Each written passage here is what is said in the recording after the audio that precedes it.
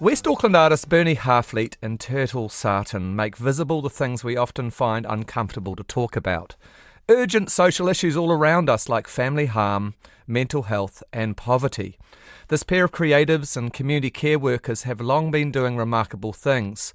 Since 2002 they've been staging some really rather ambitious outdoor installations that involve public participation, which they call community activated art action. Bernie and Turtle's art is often big in both heart and in numbers. Back in 2016, 10,000 white toy windmills, representing at the time the 5% of New Zealand adults who had experienced psychological distress in the month prior to that. That was 10,000 white toy windmills. And then in 2014, they strung 6,000 lunchboxes from trees as part of their Feed the Kids 2 project. And different iterations of that project have seen 7,500 low decile students gifted lunch inside those lunchboxes. And then in 2015, Bernie and Turtle founded Give a Kid a Blanket, collecting blankets, pyjamas and other warm items which are given out to the community. It's now a registered charity working year-round, and they've gifted over 100,000 items. But the duo's latest artwork is at this country's largest outdoor exhibition that's coming up. It's NZ Sculpture on Shore, which is returning after a 5-year hiatus to the North Shore cliff top at Oporetu Fort Takapuna in November. And Bernie Harfleet joins us on Culture 101. Kia ora, Bernie. Yeah, kia ora, Mark. Lovely to hear your voice. Lovely to hear yours too again. It's been a while. 31 years, I think. 31 years since we last spoke. Thank you for all the work you do. It's just remarkable looking at it. It must be quite exhausting even looking back over it. Yeah, it's amazing to hear you start listing things off, because I'm filling in all the gaps, of which there are many. I don't mean that made by you, but it's incredible what we've managed to fit in, and we're probably at the point of exhaustion now. But the way to deal with that is just keep going. Yeah, so Give a Kid a Blanket is now, sounds like a very, very full-time operation. How was this winter? This winter was full on yet again. We usually do winter over a 2-month period very intensely. Usually it's June, July, but we did May, June this year. We got stuff out to about 3,500 people. Of those, around 1,100 were cyclone or flood affected.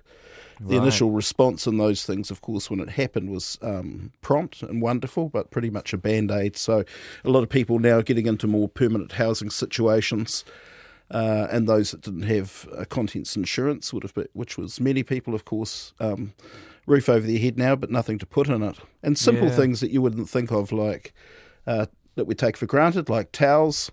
Many people use those, of course, to help clean up, and because of the effluent and things that was in that water, they just had to be dumped rather than washed. Oh, my goodness, yeah, quite the washing pile. Yes. But you've been going for it since 2015. It must be really interesting to see the ebbs and flows of social services over that time. I mean, are things getting better or worse, or how are they? Look, honestly, you get to see that longer picture than a lot of politicians would. We get to see a long picture. We've got to see it over a couple of different governments now. How we work is we don't take private requests. We work through agencies that are out there doing the mahi. So public health nurses, Waitemata police, particularly family harm and youth, but all police that come to us, public health nurses, social workers, refuge people and stuff. So really they're at the coalface, and our thing is to resource them really well for each individual family. So each request they make is very specific to a family, but they're the experts. And our thing is, why should they sit down and fill out a whole lot of paperwork to try and achieve resources for a family? So what we're doing is supporting their professional decisions and turning it over very quickly. I mean, those families with the police are in a crisis, so they need things immediately. But isn't this crazy? Isn't this what public social services should be about? I mean, it sounds like we're just failing if you're still having to do this 8 years later. Yeah, and we're, as I say, we feel this is part of our art practice, and we certainly have no government subsidies, except we did have some money from MSD when a little money from the MSD when the flooding happened and the cyclone. But what we would say is that really people are dealing with extreme weather every day. It just happens to be the droughts of poverty and the storms of family violence and the uncertain weather of health issues. But just to say this, everyone wants to know, is it better or worse? And honestly, I haven't got a really good answer for that because our heads are down and our bums up doing the work. But I do know no charity or agency in New Zealand on a Thursday says, "Oh, hang on a minute, we've run out of work." It's always there. Well, you talk about it for you and Turtle as an art practice, and people will be asking out there, what about this is art? Well, it's a social engagement. We would say we are social artists. Social artists really ask, instead of making something for an audience to view, is for the audience to be part of that artwork and together make social change. So that whole engagement, we did photograph every year and have had 3 different photographic exhibitions of the documentation of the process of Give a Kid a Blanket. One thing we do, which is different to a lot of charities or artworks, in fact, is we never photograph the people that receive things from us ultimately. We only ever photograph donors and those community service people, because it can be very victimising, I think, and unintentionally maybe, but victimising. So why not celebrate us as a community actually managing to do something? That's very difficult, isn't it? There's nothing more heartwarming than a young tamariki child with a blanket around them, I think there's that, but I think the message is, like, for kids and schools we go into, sometimes the message to those children is, aren't you lucky because the people we're giving to are they and we are we. There's that separation. My answer would be, well, aren't you lucky to be part of a loving, giving community that'll be there for you if things change. And so that's valid of celebration, and hopefully it's valid of people getting on board and not having blinkers on and not needing to actually see the child with the blanket or the starving child with the vulture sitting by them to prompt them into action. So you both got a long history as artists. So I'm still kind of interested to know if someone was to set up what you're doing who didn't come from an art background. I mean, what is different about it in that sense? To what we're doing, to what they're doing? Well, yeah. Or what you think bringing an artist brings to this work? I hope it has a sense of... it links to our other community work, I think, in terms of all our artworks focused on, I guess, almost what you said in the introduction was the darker side of humanity and its practical in action. So while other people are busy pointing at parents and politicians in a blaming way, we're pointing at ourselves and the community that's become Give a Kid a Blanket. It's certainly not just us anymore. From the art point of view, baseline, I reckon, as we're artists, if we say it's artwork, therefore it is. In terms of, not to be gross, but there can be some artists that would defecate on the street and point to it and say, that's my art. So I think we're better off pointing to this and saying, this is our art. And it is because we say it is. Well, the two of you have got interesting different backgrounds, and that I understand Turtle actually has a master's in art, went through Elam, so went through that kind of high-end art area, whereas you're self-taught, right? Yeah, absolutely, and that's the 2 contrasts, but there's another contrast to it. I mean, I would say I was a self-taught artist. I was someone who was always interested in art from a very early age. My adopted mother was a night class teacher in ceramics, so I was always around art, night classes, firing kilns and stuff. But actually, when I found my birth father, it turned out to be my a paternal grandfather who was a artist of sorts anyway. Yeah, right. But there was a bit of that. But I've always wanted to be an artist. I aspired to that through high school. Had great teachers. Unfortunately, ran into one that we clashed a lot. And stuff, but always came back to it. Now, for Turtle, on the other hand, she didn't aspire to art at all until as an adult student. So when she went and got her degree, a bachelor's first out at Manukau and then a master's of fine arts at Elam, it was as adult student and a much older, in her 40s adult student, which I hugely admire. So what was it like coming together? I mean, you sort of you've kind of created quite a partnership here, right, as artists. Absolutely. So the first partnership is our partnership as life partners. So we came together in the mid-90s, and I guess at that time she wasn't looking at art at all. I was painting at that time.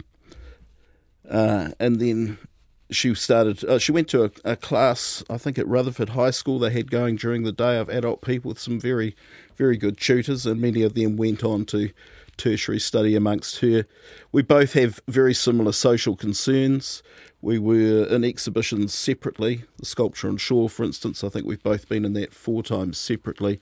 But it was all coming out of the same house, same discussion, and honestly, same house budget to make the stuff. The trouble with social art is, there's no money in it. There's no money, no. I think the windmills you talked about, for instance, I think it cost us $14,000 to make those, and I think we broke even by $20. And they weren't a toy windmill. They were a number 8 wire stem that I designed and had pushed out on a machine.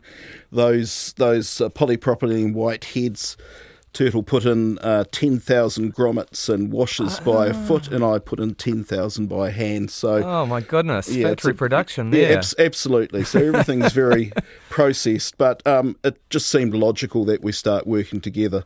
And in fact, that really got me onto looking at sculpture and installation and away from painting because of what she was doing. Well, the funny thing is when you mention that, you kind of make me think of Ai Weiwei, and we don't really have other artists in New Zealand, I think, of who work almost talking to that kind of model of economic production, but also just with a bit of a social conscience. And yet your work isn't in public galleries. It's not part of their public programs. I'm really interested as to whether you feel ignored by the art world or whether it just doesn't matter to you. It'd be... I've got to say some of our fellow artists and some well-respected ones now acknowledge who we are, and that's really lovely. It's been nice to be in exhibitions and acknowledged by people that once I just admired rather than aspire to being in something with. It would be nice to be in some more collections. I remember running into Tiffany Singh once, and she said, you're my peers, because there's not really anyone doing social art. Yep. I think there are people out there doing social art, but that if you don't wave a big flag and saying this is what we're doing, then it might get missed a little. Yeah. Well, let's talk about a little bit of some of your past work before we come to this current work, which is really interesting. I wanted to bring up I call it the lunchbox work, where you ended up, feeding 7,500 kids. Am I right with these figures? They sound incredible. Yeah, that's right. So it came out of, in 2014, I think it was, the number of kids going to school hungry, which is to say without lunch, and I guess a lot of them hadn't had breakfast, but certainly without lunch was around 83,000. So the initial work, which was Turtle's work, but I was part of obviously, was we put 83,000 white spoons into the burn of Tātutu Peninsula, which is a peninsula up here. We put a photograph of that on our website, quite something. Yeah. What was wonderful with that was many of that community just turned up and started putting spoons in. And those spoons were 127 metres long by about 4 metres deep, so they made an impact. And I think a lot of that stuff, and the same with the windmills, which was about anxiety and depression, and that 10,000 you named, that's only 5% of how many adult New Zealanders would have anxiety and depression each month. When you're amongst those spoons or you're amongst those windmills, you really get it. Like a newsreader can say that figure and you're quite shocked for about 3.5 seconds before that item moves on. Yeah. But to be amongst it, it's very confronting, and confronting in a good way. We had some wonderful conversations about mental health with people with those windmills. You're sort of answering my question, because part of you kind of goes in my head, the difference between the artwork and the action. And you know, with the lunch boxes, you were doing both. You ended up filling them with food, and they went out. It's kind of like you were doing both ends of the spectrum, as you do now with the blanket charity. Yes. The lunch boxes were again the second piece. So the first one was called Feed the Kids. The second one, Feed the Kids 2, TOO, was at New Zealand Sculpture, and again on shore. That show raises money for Women's Refuge, and if we're not doing work directly about refuges' work, we try and make work about their concerns. Obviously, poverty and hungry kids leads to some of the violence that happens. But when you're on the North Shore, though, I mean, it's not West Auckland. It's not an area, well, I may be assuming something, where there's so much poverty. I mean, who experiences the work and how you tailor it is kind of interesting as to what you're trying to do with these projects. Would that be right? Yeah, in many ways. It's interesting. I said to a group the other night, and I changed the quote a bit, which was be curious, not assumptive, because actually there are some large pockets of poverty on the North Shore. Yeah, right. But on the North Shore there's also some large pockets of people that could help to do something about it in terms of not only as donors or givers, but just awareness makers, you know. It's interesting. So the first show, the Give a Kid a Blanket, Feed the Kids 2, which was at the North Shore, that had 6,000 lunchboxes in, and that was a bright, colourful. They were brand new from Sistema, kinetic artwork. So you don't have to say all the dark things in a dark way. And then people that came to that show could sponsor a lunchbox and give us some money towards putting food in it. And when they came down, they were washed, and we spent 8 months getting them out to kids. We repeated it with Feed the Kids 2 Capital down at the Lux Light Festival, and that's the photo that's on your page. Yeah, with 1,500 kids. And there we worked with the City Mission, helping get some food in and pick the appropriate schools. Now, the interesting thing was when you're talking about who the message is going to or who's around it, Sculpture and Shore is a paid show, so it raises money, and rightly so for Women's Refuge. Lux is a free show. Now, in Auckland, amongst 6,000 children, one boy told me he had seen that work. And in fact, he told me he saw it in the South Island. Now, the show's in Fort Takapuna in Devonport. And I said, you can't have. And he said, I did, because after church, my nana took me on the ferry and we went across to the South Island. Now, when we were in Wellington and we had turns going down and going to those low decile schools with the city messenger, you're not sure what I'm trying to say. And we went with her, and half the children in every school had seen the work, because their parents knew about going to free activities. So, yeah, sometimes it would be great if everyone could see the work, but sometimes I guess it's about why the show's on, and on the shore, as I say, hopefully. But yes, I mean, I've had a teacher of a school on the North Shore who collected for us ask where blankets were going, and when I named all the areas of Auckland, including the North Shore, she was aghast. She just was so unaware of the poverty on the shore. All that plastic, Bernie, is kind of also as a sculptural material quite disturbing. I mean, as you say, they're existing lunchboxes and then they're going somewhere, but it's quite something seeing a tree full of plastic. Yeah, and look, honestly, what was more disturbing in a funny sort of way was when we went to the schools with those lunchboxes was... And there's one particular image of a little girl I can think of that she hugged that lunchbox like it was a teddy bear, because most of the kids... I mean, a lunchbox with a lunch isn't such a big thing, it would seem, but yes, it is. Most of those kids didn't have a lunchbox.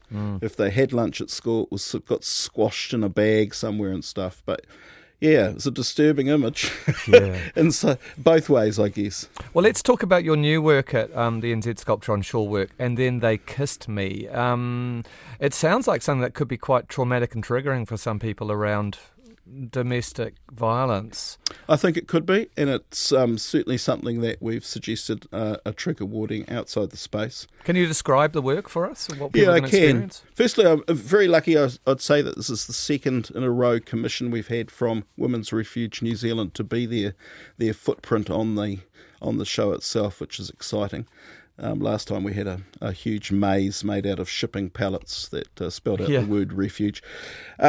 So some of the stuff in there, so there's 4 or 5 rooms, 5 spaces at least. When you first enter so it's called the engine room, and it's is actually an underground building, which is quite amazing. And one of the things I'm really excited about is that once visitors are in there and they're talking, it's the sort of space when you first walk in you want to start singing because the acoustics are wonderful. But once people are going to be talking in there, I think there's going to be a bit of a sensory overload. And again, I think that really echoes what's probably happening for a lot of those women and kids in their headspace. When you get in there, there's firstly one long room, and in that we've got 7 mirrored dresses, like bedroom dresses. They're old ones like you'd have from your grandmother, and the idea of that is around things being handed down generationally too, good things and bad. Within those, on the top of them, I've burnt in with a poker work, so it's very violent, but not obviously until you start thinking about it. A very bold statement that would be the perpetrator's or usually male voice, like, you're just trying to make me jealous. And then under that, or elsewhere on the top of the dresser, the female voice, in that instance example, I'm just trying to be me. That is, again, burnt in, but it's burnt in mirrored writing. So when you look in the mirror, and I guess by doing that you become part of the piece, you'll see her words and his words get jumbled into gobbledygook. Again, I'm feeling about this thing about creating a safe space, and you must have had this with the maze work you did. Just being able to look after people with work like that must be an immense part of your work. Yeah, I think part of it, Mark, is that then they get out of there and there's 129 other artworks to go and see.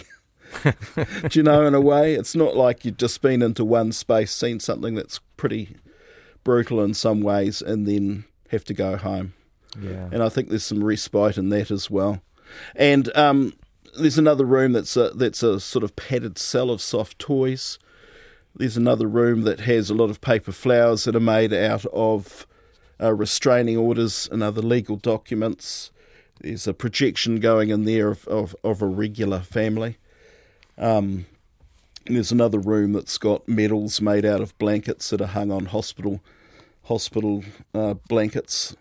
Yeah. They are about the women who have died. 14 a year we managed to kill in New Zealand through domestic violence.